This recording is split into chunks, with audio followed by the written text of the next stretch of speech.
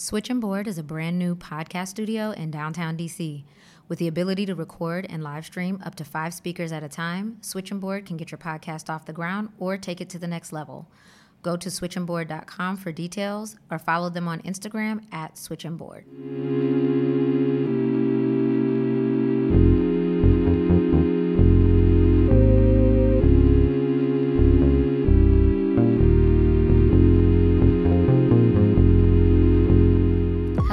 Welcome to Fish Food, a podcast from Little Fish Accounting. I am your host, Keela Hill-Trawick, and today is the episode that probably most of you have been waiting for.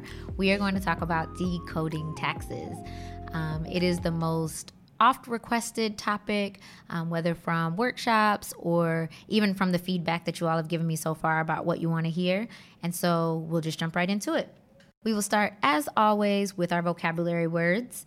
The first one is going to be withholding. Withholding tax is the tax that you owe the federal and state for making money. Basically, if you're a W-2 employee, you will see this as federal withholding on your check, and also the state that you live in. Your employer takes it out of your check and then remits it to the proper authorities on a bi-weekly, monthly, or quarterly basis.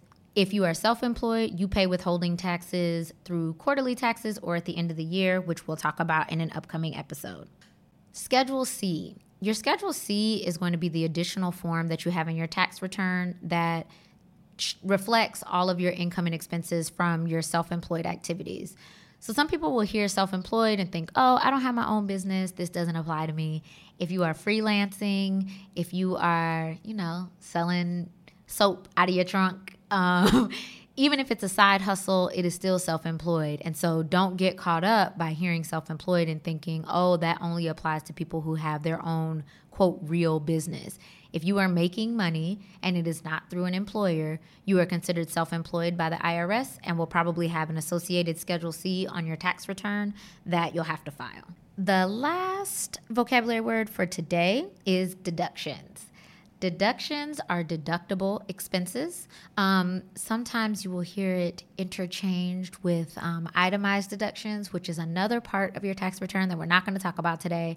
But just know when I say deductions, in this episode, we're talking specifically about expenses related to your business that you're able to use to reduce your taxable income.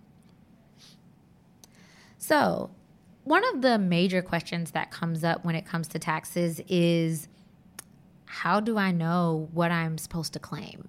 How do I know what I'm supposed to file? So we will, in a future episode, talk about how your business entity type impacts how you file taxes. But as a self-employed person, just know that for the most part, it's going to go through your 1040. You may have a separate schedule on that same tax return, but you won't have to think about your business taxes as a separate component of your personal taxes. When we're looking at your tax return, you want to look at the financial statements that we talked about in an earlier episode. If you haven't heard that one, go back and take a listen so that you can get some more information about which financial statements give you the information that you need for your tax return. But the big one is going to be your profit and loss statement. At the end of the day, you are taxed on profit, not income. The reason that that's really important is because when you get $1, if it takes you 50 cents to make that $1, you're only taxed on the remaining 50 cents. A lot of people will automatically assume they've earned revenue, so they must have to pay taxes on that revenue, and that's not necessarily true. There are going to be other expenses that you had to incur in order to make that revenue, and the IRS graciously allows you to deduct those expenses so that you can reduce your taxable income. You should be tracking your deductible expenses throughout the year. We talked about how to do that in a prior episode through your accounting system, but you want to make sure that you're capturing all of your expenses. There are 2 points to make about that. The first is that you also have to capture all of your income. That is regardless of how you got paid. People seem to think that if they get paid through PayPal or if they get paid in cash, they don't technically have to report it. The IRS wants to know about all of it. Do not think that just because you didn't get paid through some, quote, formal payment system that you're not required to include that income in your tax return, because you are. On the other side of that, your deductible expenses are going to be anything that is ordinary and necessary for the running of your business. There are some obvious ones that everyone thinks about. So you think about the software that you pay for in order to run your business, advertising, office expenses. If you're a maker, you'll think about the supplies and other purchases that you have to make in order to make your craft. Also travel and meals. There are special rules that apply to some of them. We'll go to those in a bit.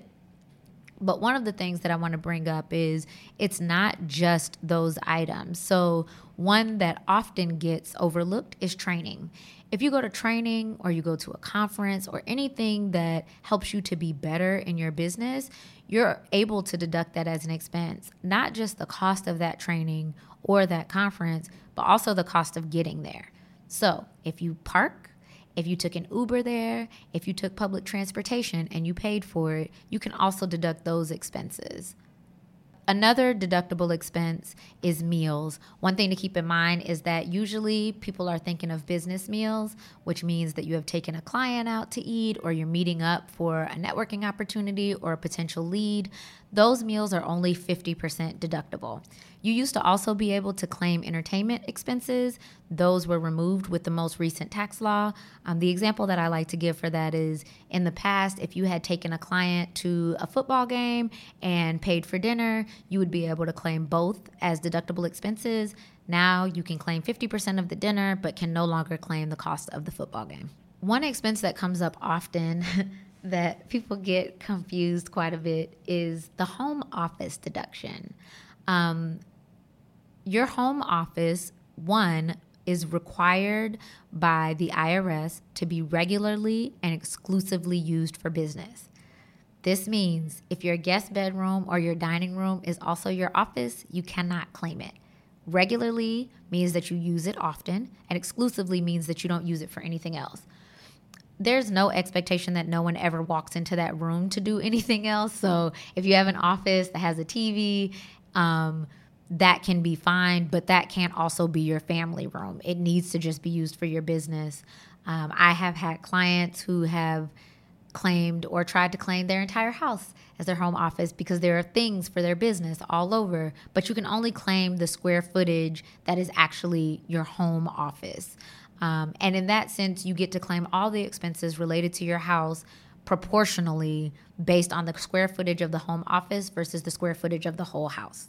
Car expenses also come up pretty often, and just know the main thing to have in order for that is mileage needs to be tracked.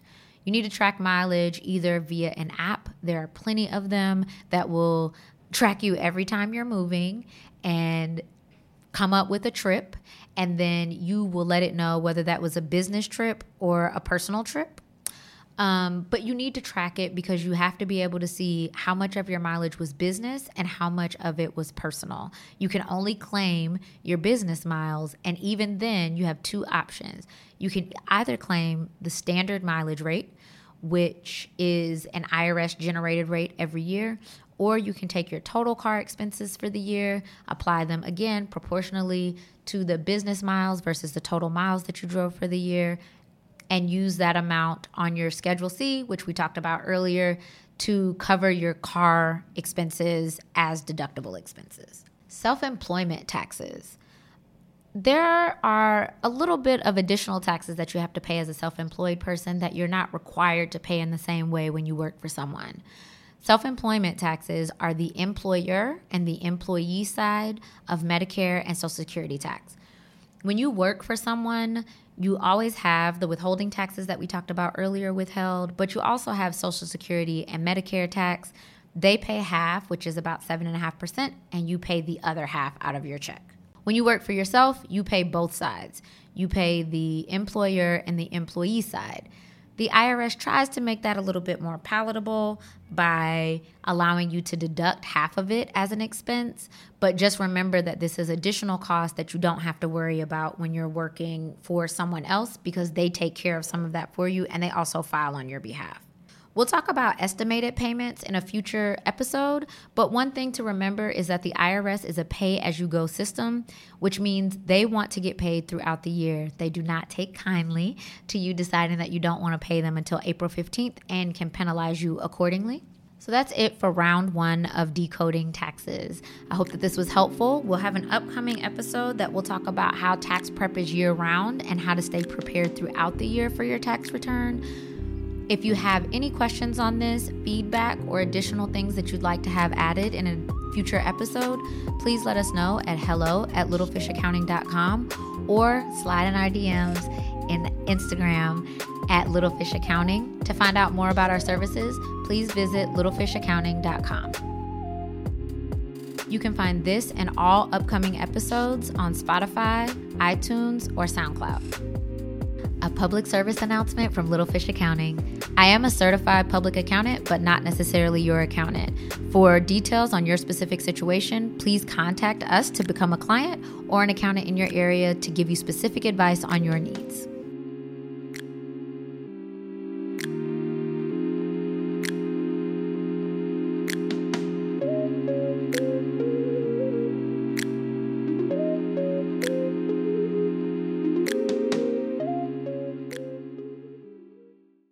Switch and board.